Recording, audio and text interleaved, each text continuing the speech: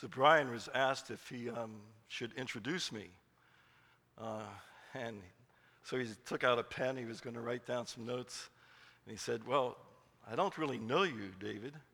And I said, that's okay, I'll introduce myself.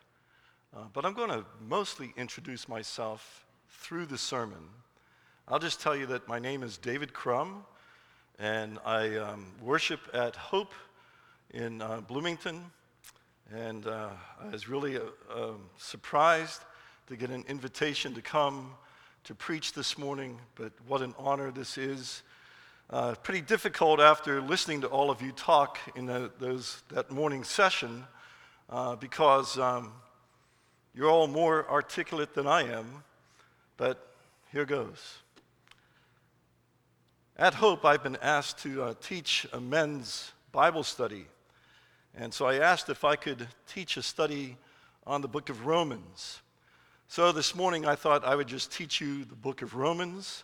So if you'll turn with me to Romans chapter 1, I'm going to do this in 25 minutes. Romans 1. I'm reading from the New American Standard. You probably have the English Standard, so it's going to be a little bit different. Paul, a bondservant of Christ Jesus, called as an apostle, set apart for the gospel of God, which he promised beforehand through his prophets in the Holy Scriptures concerning his Son, who was born of a descendant of David according to the flesh, who was declared the Son of God with power by the resurrection from the dead, according to the Spirit of holiness, Jesus Christ our Lord, through whom we have received grace and apostleship to bring about the obedience of faith among all the Gentiles for his name's sake, among whom you also are the called of Jesus Christ. To all who are beloved of God in Rome, called as saints, grace to you and peace from God our Father and the Lord Jesus Christ. First, I thank my God through Jesus Christ for you all, because your faith is being proclaimed throughout the whole world.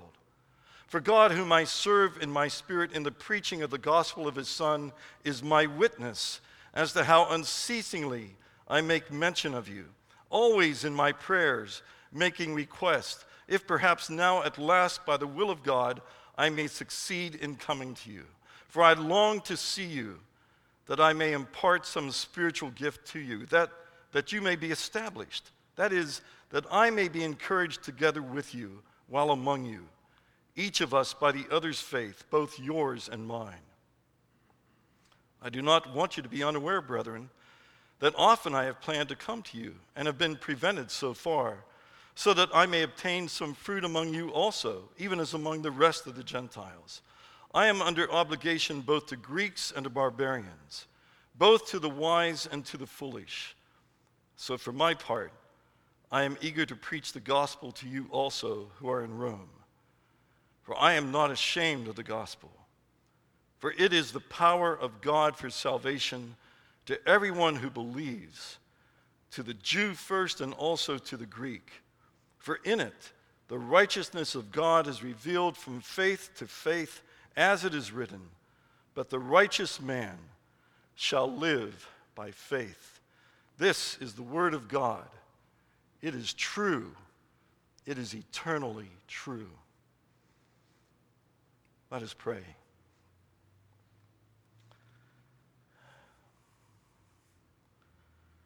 Father, what a precious possession we have here in our hands. Your word, this special revelation. And you have entrusted it to us. You've not only given it to us, you've entrusted it to us. And how we pray, O Lord, that we would be faithful in how we read it, how we understand it, how we teach it. And so I pray that you will bless the meditations of our hearts and the words of my lips through Jesus Christ our Lord. Amen.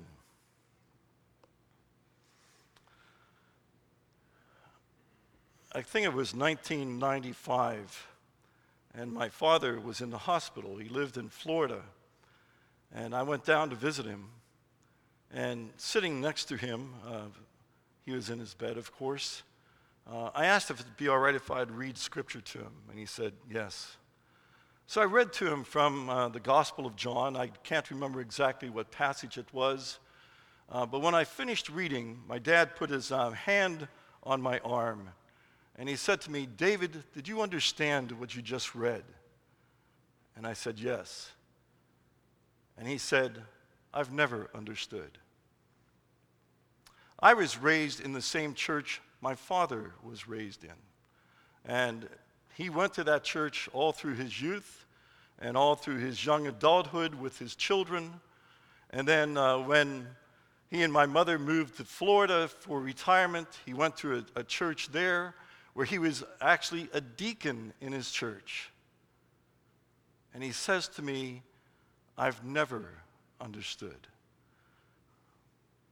Do you know what a blessing it is to understand Scripture?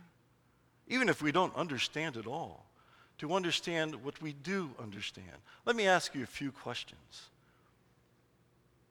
I know that you are ruling elders and teaching elders and your families. Let me still ask you, are you sinners? You can answer. Yes, you're sinners. You know that you are, right? You know that you're sinners. Do you know that you have a Redeemer?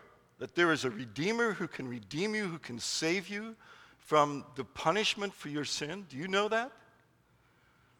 And do you know who he is? That it's Jesus, and that there is no other. You know that. And you can find that in Scripture. I know that we have general revelation, but general revelation won't tell you these things. But this special revelation does. And we have it. We have it here in our Word. I'm going to just speak very briefly today. I only have so much time, and that's fine with me, from verse 1 and then the beginning of verse 16. And these are the questions I'm going to ask as we look at these two short passages. First of all, who am I? And I want you to ask these same questions of yourself. Who am I? What am I? What is my position? What is my task? And what is my commitment? Who am I? So, see, told you I was going to tell you who I am. So, my name is David. Although, when I was young, my mother called me David. Others in the household called me Dave, except for my father. My father called me Pete. And so my brother Bob called me Pete. Some of my friends called me Dave, and others called me Pete. And I was all of those things. There was one little girl who called me Petey. And my uncle called me Crockett. He didn't call me Davy Crockett, he called me Crockett. So Paul begins and he says, Paul. But you know, his family would have said, well, that's not quite right. Your name is Saul, right? Saul. We know him as Saul of Tarsus. And so as he was growing up, he was Saul. And then he was involved in this, what he would have called a ministry of persecuting the church, and that's where we encounter him. Paul, this is Saul. This is a man who is a Hebrew of Hebrews, a Pharisee of Pharisees, and who is convinced that this Jesus of Nazareth is not the Messiah. This is Saul. But not when he writes this letter, is he? As a matter of fact, we find, I think it's in Acts chapter 13, that there's the transition from him being referred to as Saul to being referred to as Paul. Now that he's been sent out on what is his first missionary journey, and at the beginning of the chapter, it's Barnabas and Saul. At the end of the chapter, it's Paul and Barnabas. He's Paul. I'm David. And you know who you are, right? Who am I? What am I? Well, I could tell you that I'm a believer. I'm a father. I'm a husband. I could give so many other descriptions of what I am. I have, matter of fact, I stopped for breakfast this morning, and after breakfast I was paying my check, and I also took out a business card and wrote on the back of it a note to my server. And I noticed on the front of my business card, I got this a couple years ago when I came to Bloomington. I don't really have a job, so what do I need a business card for? But I thought to hand this out to the homeless people in town that I would talk to and other people I encountered, I'd give them at least my email address and my phone number. But I have on there David Crum, retired pastor, a bondservant of Christ. This is what Paul says here, that he is a bondservant of Christ. Another way of saying it is, I'm a slave of Christ. I belong to Christ. I am his. Now, as I was preparing the sermon, I forgot that that was on the front of my business card, and I was looking at this and I thought, can I honestly say that I'm a bondservant of Christ? What is a bondservant? Interesting, you know, that we would have to ask that question now and see if we understand and know what a bondservant is. But when Paul wrote this letter, he didn't have to explain that, did he? Those Romans, they all knew what bondservants were. They were all around them. They were there in the city of Rome. There were bond servants. There were slaves. There were men and women and even children that they had to do their master's bidding, whatever that was, and no questions asked. And Paul is saying, that's who I am. That's what I am. I am a bondservant of Christ. Teachers, ruling elders, are you a bondservant of Christ? That's a hard question. It's not something we just yes, no answer to. Maybe it should just have a yes, no answer. But it's difficult to really own up to that I am a bondservant of Christ. I know that I've always wanted to do what I want to do, even as a pastor. And I hope this isn't true of the rest of you. But of course it is. I set my own schedule. You know, what time do I come into the office in the morning? Nobody told me what time to be there. Nobody even checked on me. I determined that. What time do I go to lunch? And how much time do I spend at lunch? What time do I leave in the evening? Nobody's checking up on you. I mean, do I have a sermon on Sunday morning? Do I visit those who are sick? You know, do I do all these different things? That's more or less what they wanted to know. But how I used my time was really up to me. But in a sense, maybe it wasn't. Because if there are people needed to be visited, I would visit them. If there is counseling that needed to be done, I would do that counseling. If there was just somebody who needed to be encouraged, that's who I would spend time with. I thought I was choosing this, but I believe God was directing me, and I hope he's directing you as a bondservant. I do these things. I love doing those things because that was what I am, a bondservant. But then the next question is, what's your position? Well, Paul says that he's called as an apostle. How many of you are apostles? Raise your hand. If you raise your hand, there's going to be some questions directed at you at the next session this afternoon. There are no longer apostles, are there? These men who were specially chosen by Christ to be his ambassadors, sent out with this special commission so that they spoke on his behalf, and so that they could even write, as some of them did, John and Peter and here's Paul, that they wrote, and what they wrote, we look at it and we say, this is the Word of God. Who else could do that? I mean, there were some other men who also were called to write the Scripture and wrote the Scripture, but this is one of the particular tasks of the apostles. And here's Paul, this Saul of Tarsus, who now is Paul, this enemy of Christ, who is now a bondservant of Christ, has been called as an apostle. And may I remind you, even though there may have been men involved in the process of interviewing you, examining you, voting on whether or not you could enter your office, all they were doing were confirming the call upon you. And so if you are a teaching elder, you've been called to be a teaching elder. If you're a ruling elder, you've been called to do that. And although you might say, well, I've always wanted to do that. Well, even so, then who gave you that desire to do that? Paul was called as an apostle. I think of that, and I think of all that Paul went through as an apostle, and then I think of some of the prophets.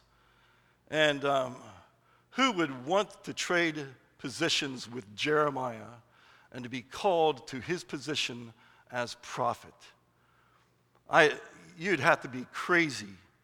And if you would want that position, then we wouldn't give you that position. And yet he was called to that. And Paul was called to his position. And you've been called to yours. And some of these positions as pastors and ruling elders are easier than others. But they all have their difficulties. They all have their challenges. And you all have your responsibilities. And you've been called to carry out those responsibilities. Paul's responsibility was a tough, a difficult responsibility. And like Jesus, he often faced opposition. And you know of that opposition. I mean, if I would ask how many of you have been stoned, you would think that I was talking about using marijuana. But for Paul, it wasn't the use of marijuana. It was people picking up stones to stone him. And you know of all these other types of persecution he underwent as an apostle. Who is he? Paul. What? A bondservant. What's his position? An apostle. What's his task?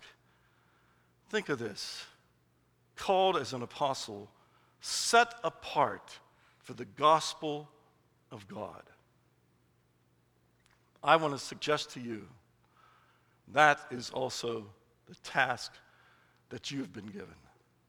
Set apart for the gospel of God. This gospel that God has laid out, that he had planned from all eternity, and now that he's brought to accomplishment, a fulfillment in the sending of his Son, so that God the Son would take upon him flesh, that he would live a life without sin. And here he is. He's fully God, but he's also fully man. And he's tempted in every way as we are, and yet without sin, which is incredible to me. It ought to be incredible to all of us. What temptations do I ever resist? Well, there are some, but it seems to me that most of them I have great difficulty with if I don't just plain lose the battle.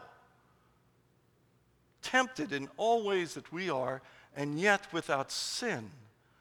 This is God the Son. And so he lives this life without sin. And now, well, this is what he was sent to do, wasn't he? he was sent to die. Although death is the penalty for sin, he was sent to die. And this is what this Son, this gospel proclaims to us that this Son did. He submitted as a lamb before the shearers is dumb. He submitted to the penalty for sin, but not his own sin, but your sin, my sin, the sin of all those whom God had given him from all eternity. And then he suffered that death upon the cross. Here we're in Romans. A friend of mine pointed out just a couple of weeks ago this very simple and yet profound thought. Paul writes other epistles, Galatians, 1st and 2nd Thessalonians, 1st and 2nd Corinthians, Ephesians, Philippians, you know them. But he's writing to cities there that he's been to before. And so we don't have in those epistles all that we have here in Romans. But he writes what he does in Romans because he's never been to Rome. He wanted to come there, but he's been prevented. He hasn't been there. And so he writes to them, and what does he write here? I believe what he writes here is what he taught in those other cities. And so when you come now to the remainder of chapter 1, and he mentions the wrath of God against sin, and God giving them over to this and giving them over to that, and you see about the Jews in chapter 2, how they're guilty of the same things. And then he writes about the law, and you can't have any hope in trusting the law. But then he writes again, of course, about the justification by faith in Christ. He's presenting the gospel. He's been entrusted with the gospel of God, and so have you. What a great and awesome task that is. The gospel of God. There are so many preachers in our day that they preach anything but the gospel of God. Which brings me to the last point. Paul says, "For I am not ashamed of the gospel." There are men that in their preaching, although they would say they're not ashamed of the gospel, in their preaching, they are ashamed of the gospel. They do not preach the whole counsel of God. They do not stand firm on the word of God. That's shame. That's because you want people to like you. You think, maybe I'll draw more people in if I leave this message out. Jesus preached this message on, if you eat my body and drink my blood, and the disciples said, "Oh, don't preach that message. That's just going to, people don't understand that." There are messages that we may be tempted not to preach because they won't understand. But is it what the Word of God teaches? I am not ashamed of the gospel. You'd only have to say that because there's a possibility that you might be ashamed of the gospel. And so Paul, before he even writes the remainder of this letter, is making it clear to these people in Rome, you're going to get the full, unadulterated gospel, and it's going to begin with sin. Because there's no need for a Savior if there isn't sin, and there's no need for a Savior if we aren't all sinners. For all have sinned, right? And fall short of the glory of God. This is what he's going to say. So Jew, Gentile, barbarian, Greek, all of you, all of us. And isn't it just tremendous that this man who writes this letter regards himself as the chief of sinners? And sometimes, if we have any argument with the Scripture, it may be that. because we want to say, no, Paul, I'm the chief of sinners. And that's how we should feel when we step into the pulpit. Isn't that one of the most difficult things about stepping into a pulpit? You know what you've just done the previous week. Maybe you know what you just thought earlier that morning. Maybe you had a fight with your wife or your children, and you're going to step into the pulpit. Yes, I step into the pulpit not as one who is without sin, but as a sinner who knows my Savior. And I declare to you, not David Crumb, but Jesus Christ. Who am I? I'm David. What am I? I am a bondservant of Jesus Christ. What's my position? Retired pastor. Don't you all wish you could say that? Retired pastor.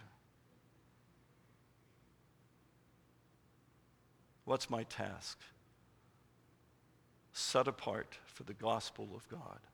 Retired or not, I never retire from that. And what's my commitment? I am not ashamed of the gospel. I love the gospel. And I love the God whose gospel it is. And I want to see people come to know him, whom to know aright is life eternal. My dad didn't understand it. I explained to him what I had read to him. And when I was finished, he said to me,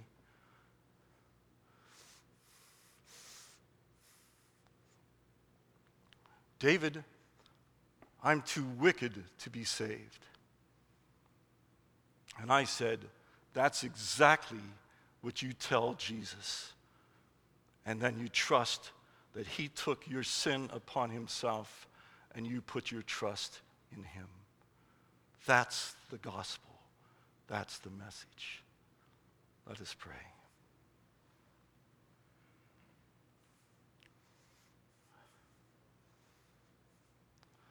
Oh Lord, Heavenly Father, thank you for adopting us into your family. Thank you for the gift of faith. Thank you for the gift of eternal life. Thank you for the gift of the gospel and of your word, and for the privilege of telling others about you, about your Son. May they hear, may they receive, and may they understand. In Jesus' name.